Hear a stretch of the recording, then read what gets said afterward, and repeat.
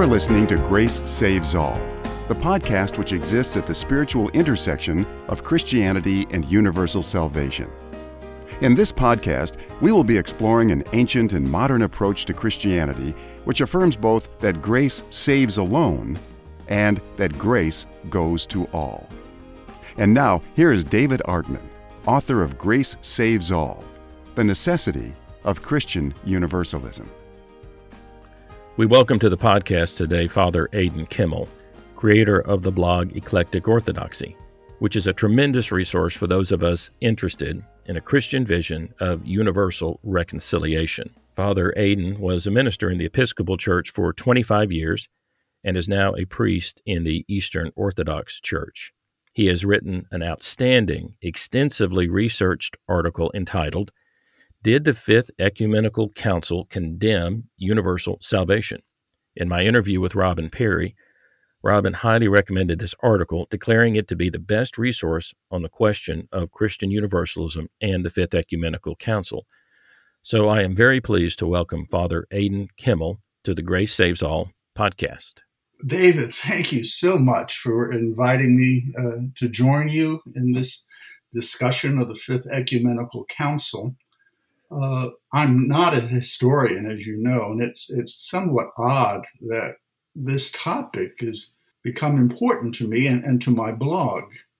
I wrote it precisely because I could not find a lot of material on the topic before us. And what I did discover is that much of what we get on the internet are just in ordinary theology books is simply wrong on the question, did the Fifth Ecumenical Council condemn universalism?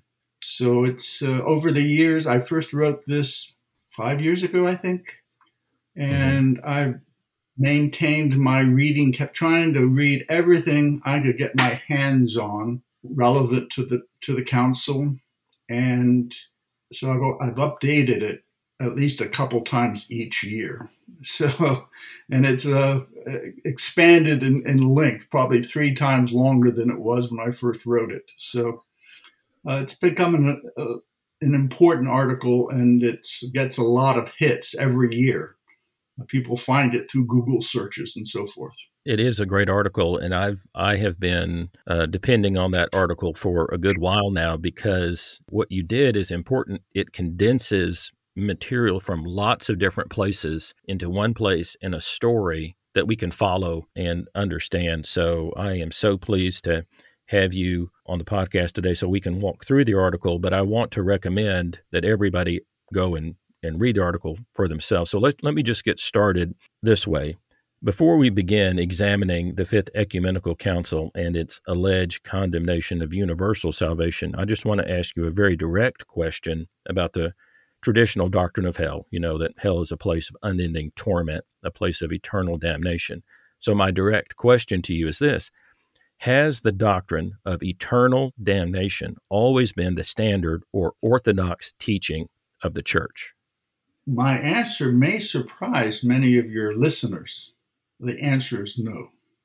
And in fact, I would say an emphatic no. And I can just very briefly take us through the first couple of centuries. Okay.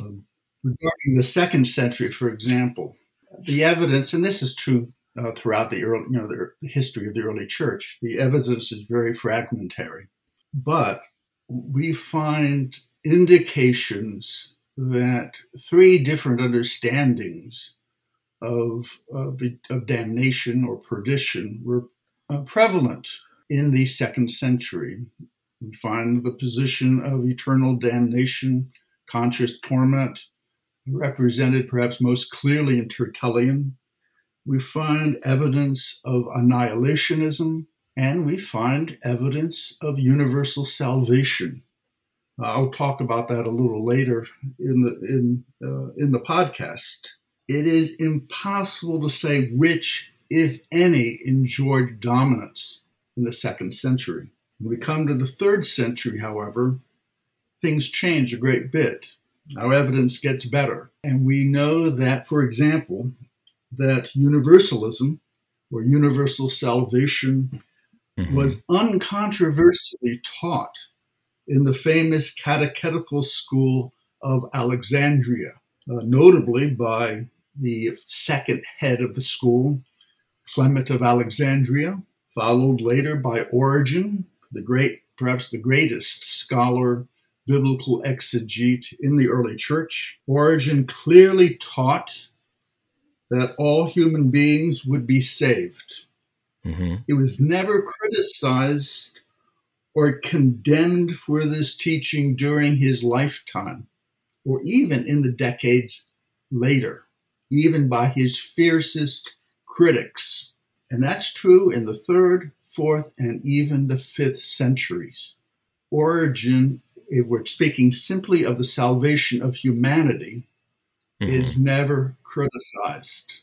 As we're going to see, the reason for that is simply the doctrine itself was an acceptable doctrine to be taught in Christianity. Other Christians there would be disagreement, of course, but Hmm. they weren't anathematizing or excommunicating each other on this matter. Origen also taught that Satan and the demons would be saved. This he taught tentatively, provisionally, not dogmatically, and it was controversial.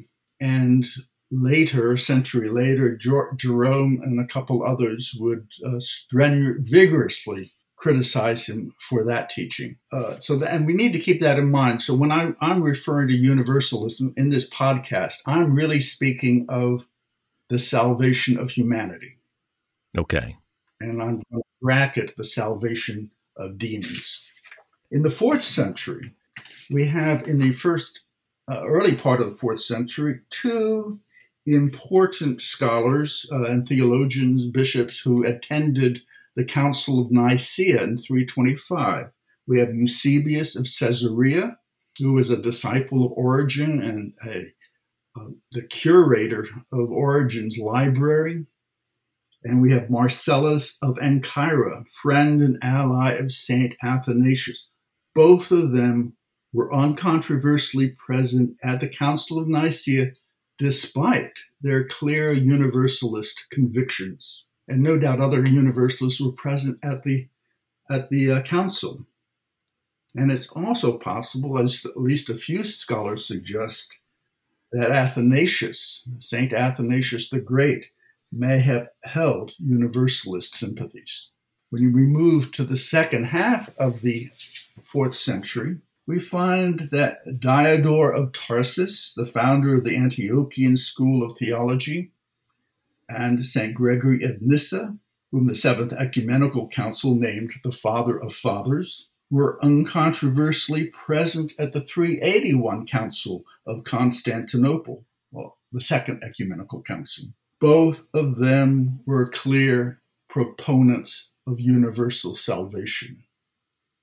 In fact, St. Gregory also taught the salvation of Satan and the fallen angels. And Gregory was never criticized for that belief. Hmm. Gregory of Nazianzus, he chaired the Second Ecumenical Council. He most definitely held strong universalist sympathies, if not convictions. Let's call him a hopeful universalist. And as with the Council of Nicaea, no doubt other universalists were also present. So the point I'm making here, or trying to make, is how uncontroversial universal salvation was during these early centuries. Some of Yeah. our leading lights taught it. Yeah. It's interesting to me that they thought that the salvation that was accomplished in Christ was so enormous, and that Christ himself was the one in and through whom creation itself came into existence. That vision drove them to contemplate even the salvation of these fallen angelic beings.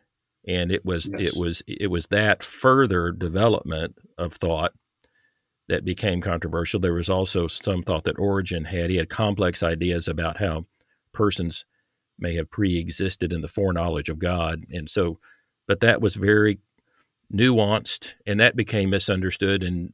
But that the controversies surrounded those, not the simple proposition that all human beings would be saved. Well, and that's an excellent point and needs to be emphasized throughout the podcast because disentangling all of that, particularly in the 6th century, disentangling universal salvation from the pre-existence of souls and all these exotic doctrines that had developed in the 6th century becomes very difficult. Well, so the idea that early Christianity had only the eternal torment view of hell is incorrect. There was, in fact, a well-represented viewpoint in the early Christianities of the church that hell, or God's afterlife judgments, were to be best understood as a difficult place of eventual restoration for all human beings who entered. But as the years passed, some quite strong opposition to the universal salvation of human beings emerged in the church. And can you tell us about that? And when does this first emerge? That's a very interesting question.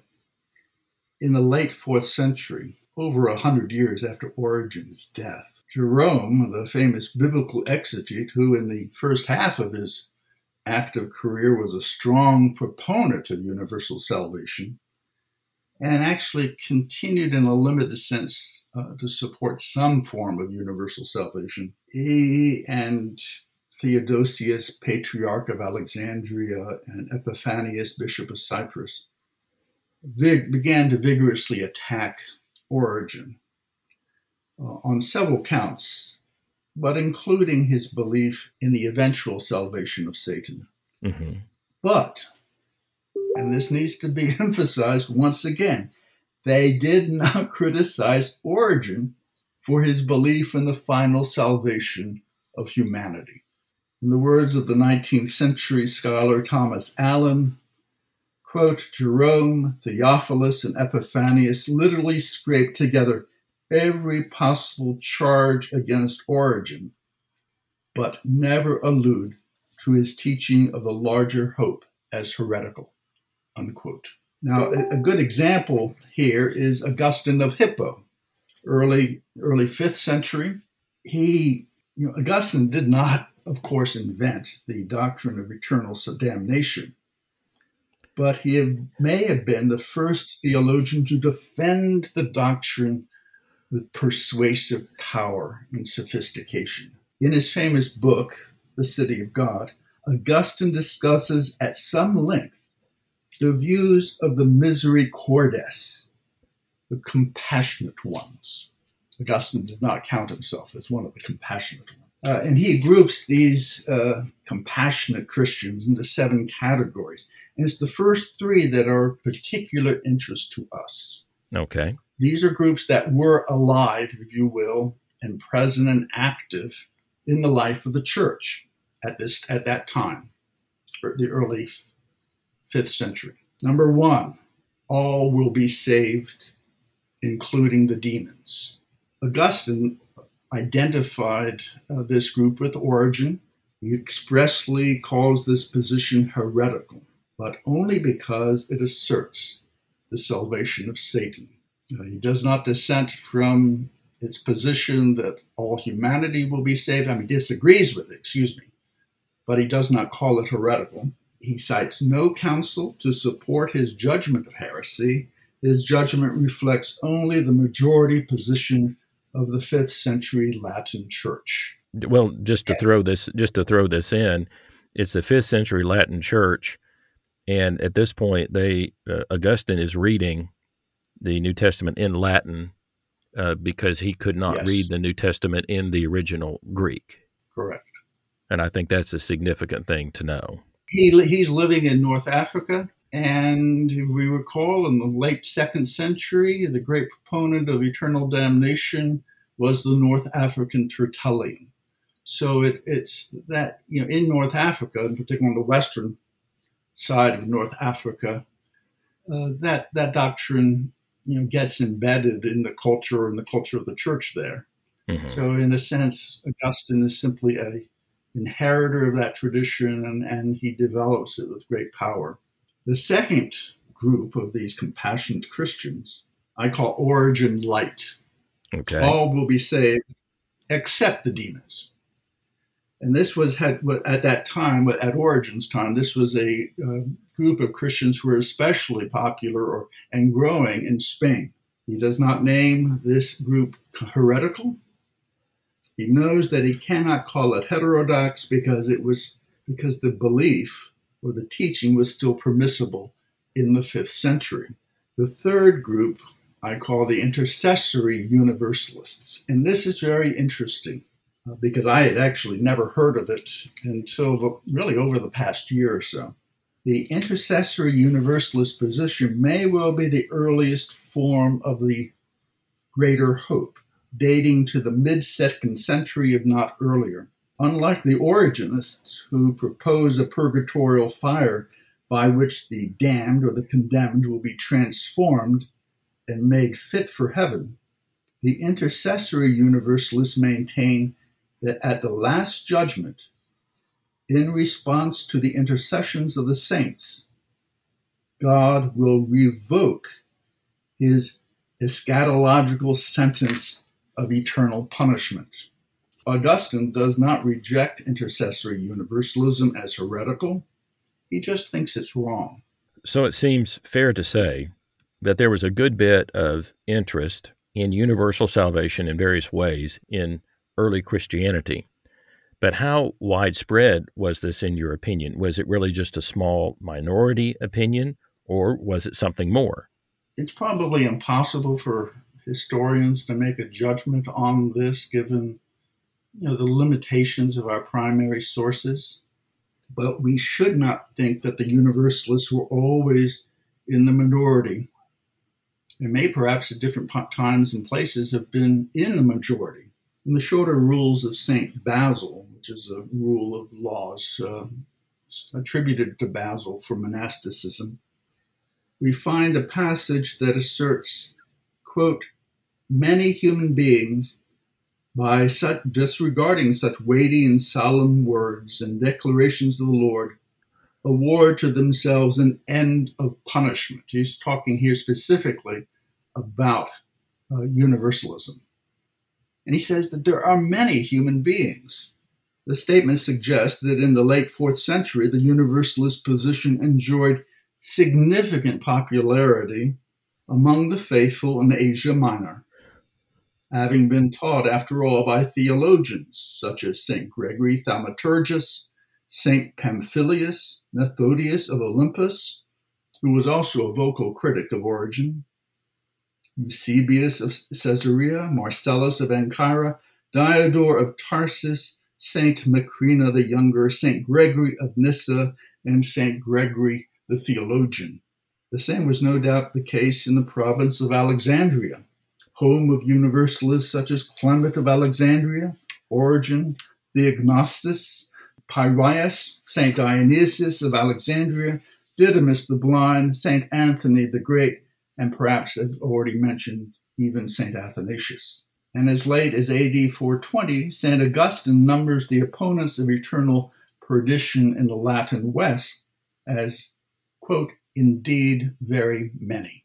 In his book, Universalism, the Prevailing Doctrine of the Church, published in 1899, historian John Wesley Hansen summarizes the early church's tolerance, and in some quarters we would need to say acceptance of the greater hope. Quote, there is no evidence whatever to show that it was not entirely allowable for 500 years after Christ to entertain the belief in universal salvation, unquote. Hansen's judgment probably needs to be qualified in light of what we've learned from St. Augustine and others, but again, we have clear, ample evidence of people uncontroversially proclaiming the salvation of all human beings through Jesus Christ. So to summarize just a bit here, we have evidence that Christian universalism was well present in the early centuries, but there was also beginning to be a theological controversy around the more complex theology of Origen of Alexandria. So could you tell us how the initial controversy surrounding Origen eventually grew into a situation where the name of Origen was condemned and eternal damnation became the official position of the church? In order to answer this question, we need to jump to the 6th century and a theological and spiritual controversy that erupted there in Palestine in various monastic communities. Historians refer to this as the Second Origenist Crisis. Okay. And it's very difficult to describe. Most of the primary sources, the writings of these individuals in these groups have not survived. We have some descriptions of what they taught or may have taught. But the important point is there was a big controversy going on here. And Origen was blamed for this. I mean, all these people are Origenists in one form or another. Origen's influence in Palestine was enormous. And the controversy became violent, disputatious. It upset the bishops of this area. And so eventually, in the late, early 540s, they appealed to the emperor to bring peace, to resolve the disputes. So in 543, Emperor Justinian sent an edict to Menas, Patriarch of Constantinople, commanding him to convene the Home Synod and condemn the controversial views of Origen as expressed in 9 anathemas which he attached. Justinian also sent the edict to Pope Vigilius and the patriarchs of Alexandria, Antioch, and Jerusalem, each acknowledging their compliance. In the edict, these primates were instructed to distribute and make known the 9 anathemas that the emperor had composed. So it comes to the attention of Justinian that there's this controversy building around Origen and people that are enthusiastic about him developing his ideas and getting into controversy. Specifically, this is happening in Palestine, and this triggers some imperial anathemas, but these imperial anathemas cause a later confusion in the manuscript tradition that says that these imperial anathemas were in fact part of the official canons of the Fifth Ecumenical Council. Okay, so what was it that these local synod imperial anathemas in 543 actually said? Yeah, it's very interesting. I mean, we have a set of 9 anathemas, and historians, the pre-20th century historians, were unclear where these anathemas came from. And some attributed them to the Fifth Ecumenical Council. Others attributed them to a synod of Constantinople in 543. But in any case, these 9 anathemas are, everyone agrees now, were composed by Justinian and his advisors, were appended to his imperial edict, and it's clear from Justinian's letter to Menas that he wants the focus to be on Origen.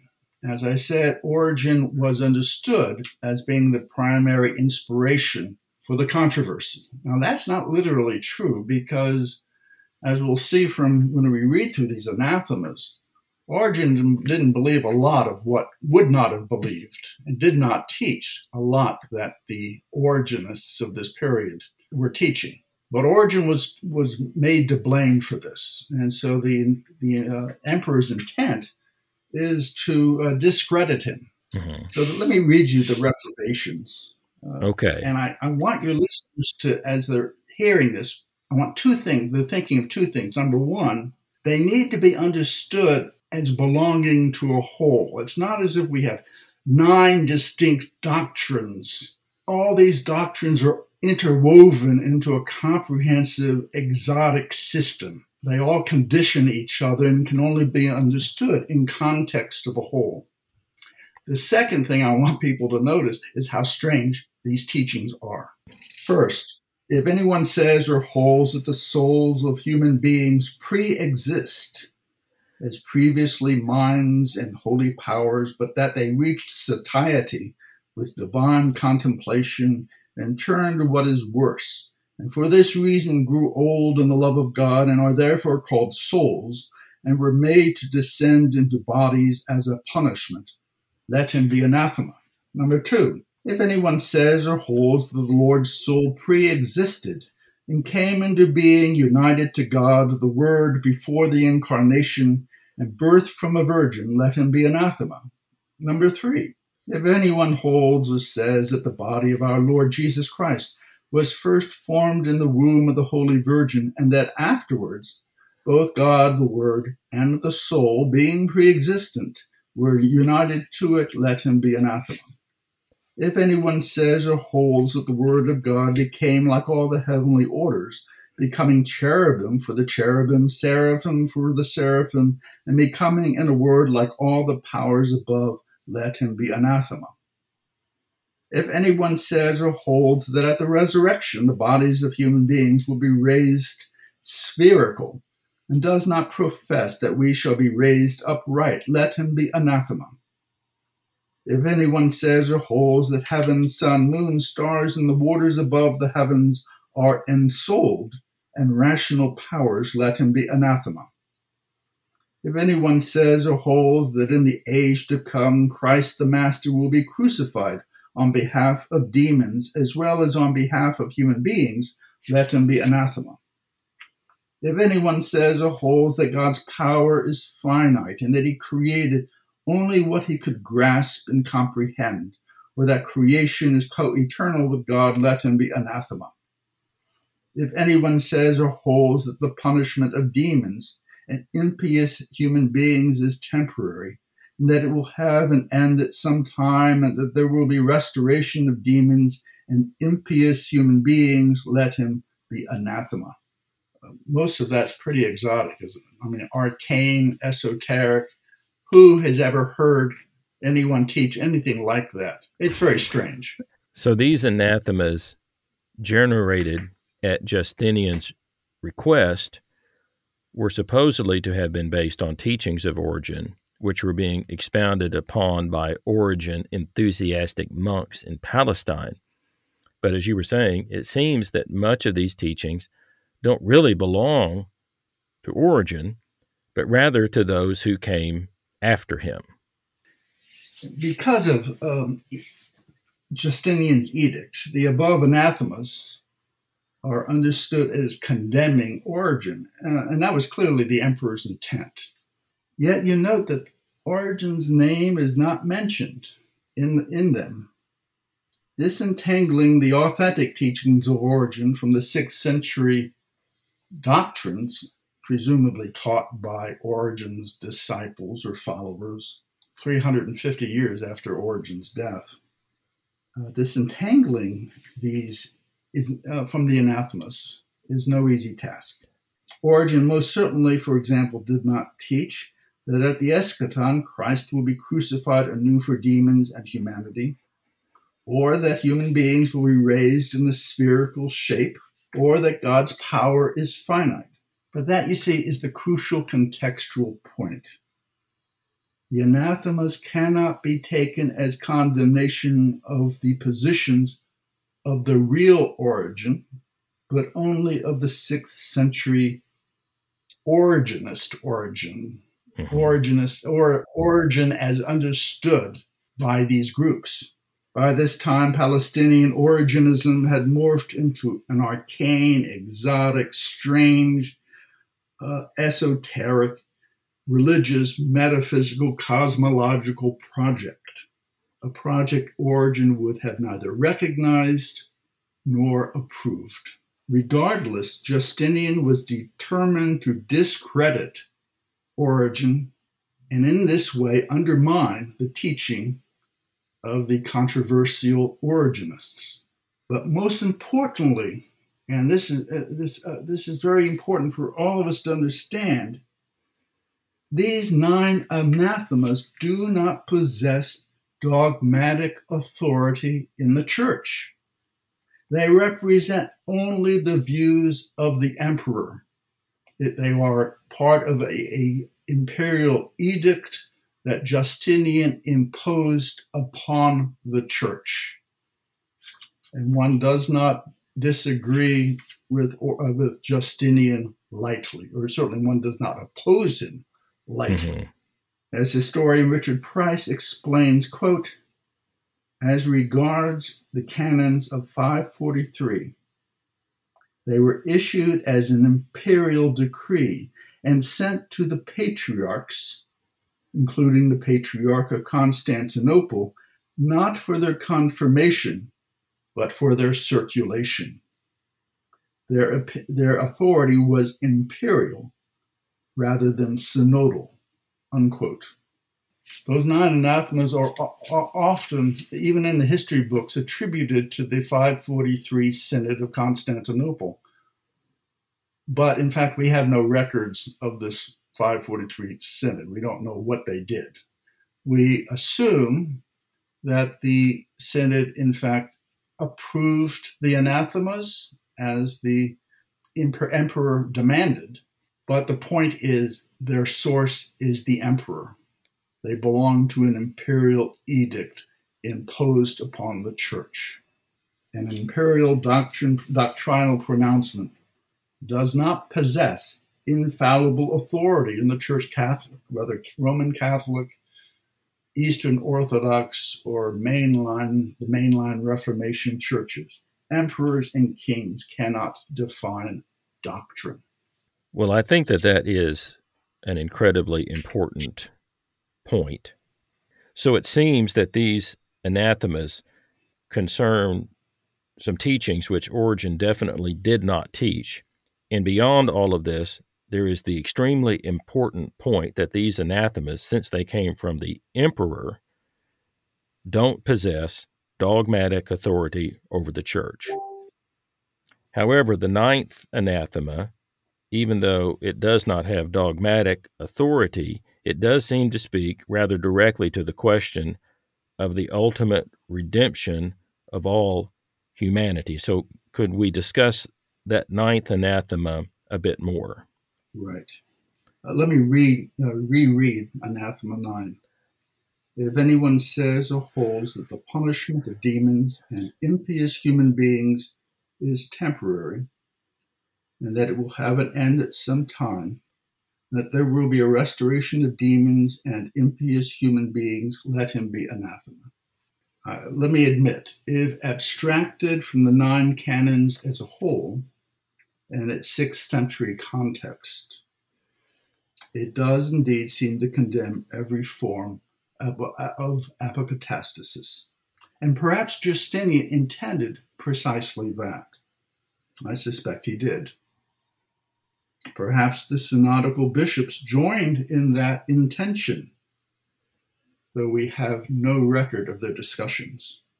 Perhaps the patriarchs agreed, but history has not documented anything more than their subscription to the imperial edict. Let us ask the clarifying question. Did either Justinian or the synodical bishops believe they were condemning the universalist views of St. Gregory of Nyssa? Bring forth the evidence. There is none. Anathema 9 was prompted not by abstract questioning of eternal damnation, nor by dispassionate scholarly study of the theology of Origen. It was prompted by the exotic formulations of the restoration of souls to their original disembodied state, then being advanced by the troublesome Origenist monks in Palestine. Anathema 9, in other words, is intrinsically linked to the condemnation of the pre-existence of souls in Anathema 1, which in turn is grounded in the controversial metaphysics of 6th century Origenism. This is why nobody calls St. Gregory of Nyssa a heretic. Whether they acknowledge it or not, they acknowledge a distinction between the kind of universal salvation being condemned in Canon 9 and the teaching of St. Gregory.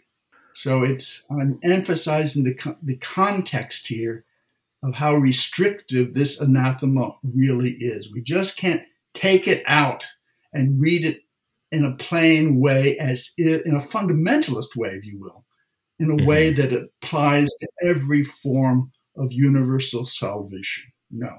So the emperor put a good deal of effort into trying to calm things down in Palestine through these imperial edicts. How successful was he? Apparently not.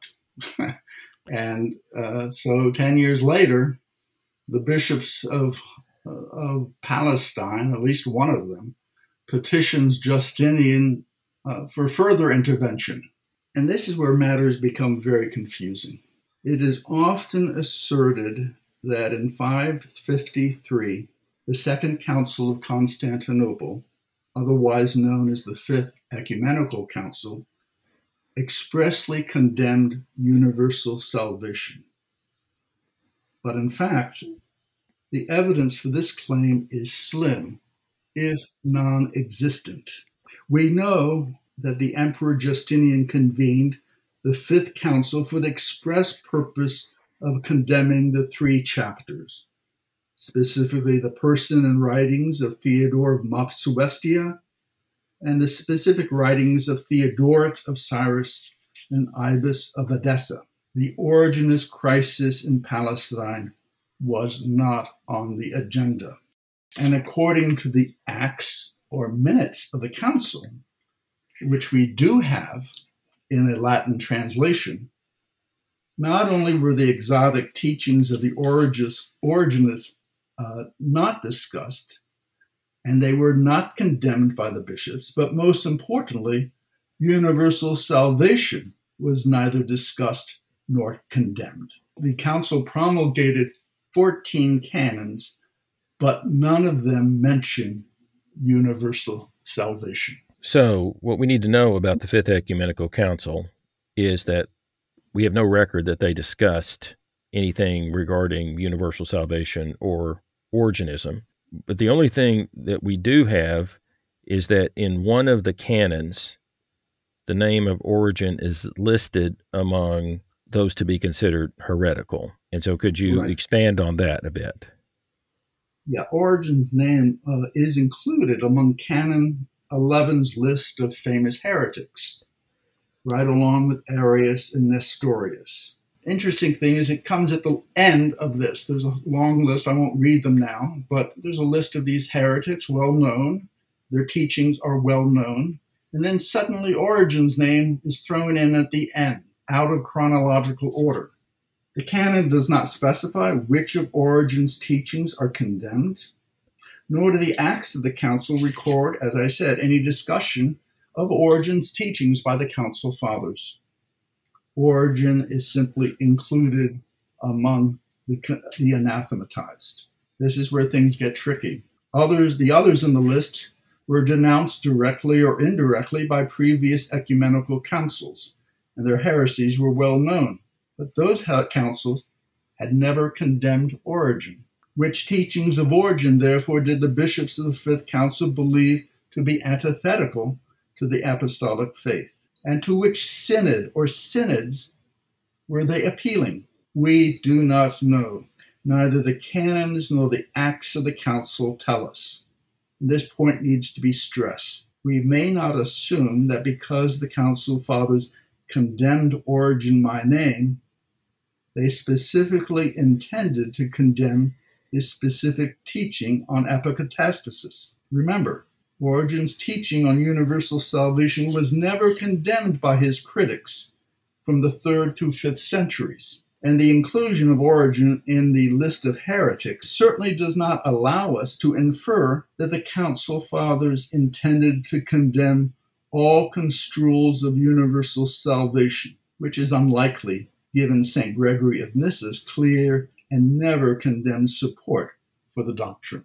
The establishment of conciliar dogma requires more than guesswork and conjectural inference. And as an aside, quite frankly, it doesn't appear that many bishops of the Fifth Council had ever read Origen, or that Justinian had ever read much of Origen. They're not really responding to Origen at this time. They're using Origen as a catchword, a political cipher to condemn the controversial Origenists in Palestine at that time. And that was really what Justinian was after. He was trying to unite. He united all the laws of the empire into one set of laws. He wanted to draw the church together and solve the Monophysite controversy about whether there was one nature or two natures of Christ. We want to reaffirm there's two natures of Christ. He is both divine and human. So he was trying to bring all of these things together. And as an aside, he was trying to solve this problem in Palestine. And so he thought the easiest way to do that was just to condemn Origen. Yes. I think that probably was the case, and many historians would agree with that evaluation. So two very important things to keep in mind.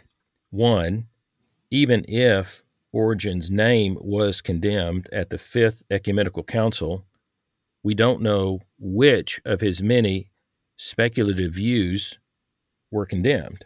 And number two, even if Origen's doctrine of universal salvation was condemned, his view was a complex one, and it would not have affected more straightforward views of universal restoration, which are not nearly so speculative. However, there is one more part to this story we need to address. It turns out that there are some other anathemas in the historical record of which we should be aware, and I wonder if you could tell us about these. Yes. History has also provided us a set of 15 anathemas, which were discovered in the Library of Vienna in the late 17th century.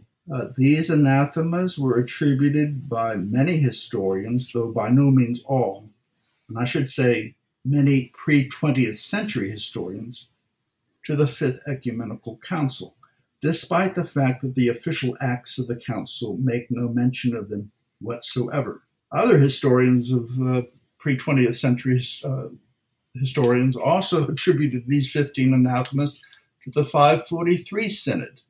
So it's not always clear where they came from and when they apply. In 1990, when church historian Norman Tanner edited his collection of the decrees of the ecumenical councils, he did not include the 15 anathemas in this collection, offering the following explanation. Our edition does not include the text of the anathemas against Origen, since recent studies have shown that these anathemas cannot be attributed to this council. Yet at a popular level, and again we find this throughout the internet and in many books of theology, these 15 anathemas are attributed to the Fifth Ecumenical Council.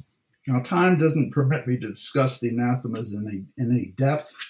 I can only point our hearers to my essay published on my blog. Today, historians believe that the anathemas were authored by Justinian or his advisors, but most do not believe that they were promulgated by the Fifth Council, given that they are not cited or mentioned in the acts of the council. The generally accepted hypothesis is they were presented to a local synod, the home synod in Constantinople, some weeks or months before the convening of the General Council. Presumably, the bishops confirmed them in some way, I would think perhaps by acclamation, though we don't know because we have no records of this hypothesized synod. But most importantly, these anathemas do not expressly condemn universal salvation in any orthodox form. Anathema 1 is most important. It reads, quote, "If anyone advocates the mythical pre-existence of souls and the monstrous restoration that follows from this, let him be anathema." The anathema, or canon, is clearly directed against the doctrine of the pre-existence of souls then being taught by the 6th century Origenists. But it has nothing to do with the doctrine of universal salvation as taught by Origen, Gregory of Nyssa, Isaac the Syrian, or by any contemporary theologian who declares the greater hope. As the eminent patristic scholar Ilaria Ramelli observes, quote, "It is a doctrine of apokatastasis embedded within that of the transmigration of souls that is condemned in this anathema, not Origen's own doctrine of apokatastasis. In any case, it eventually came to be believed that the Fifth Ecumenical Council condemned universal salvation.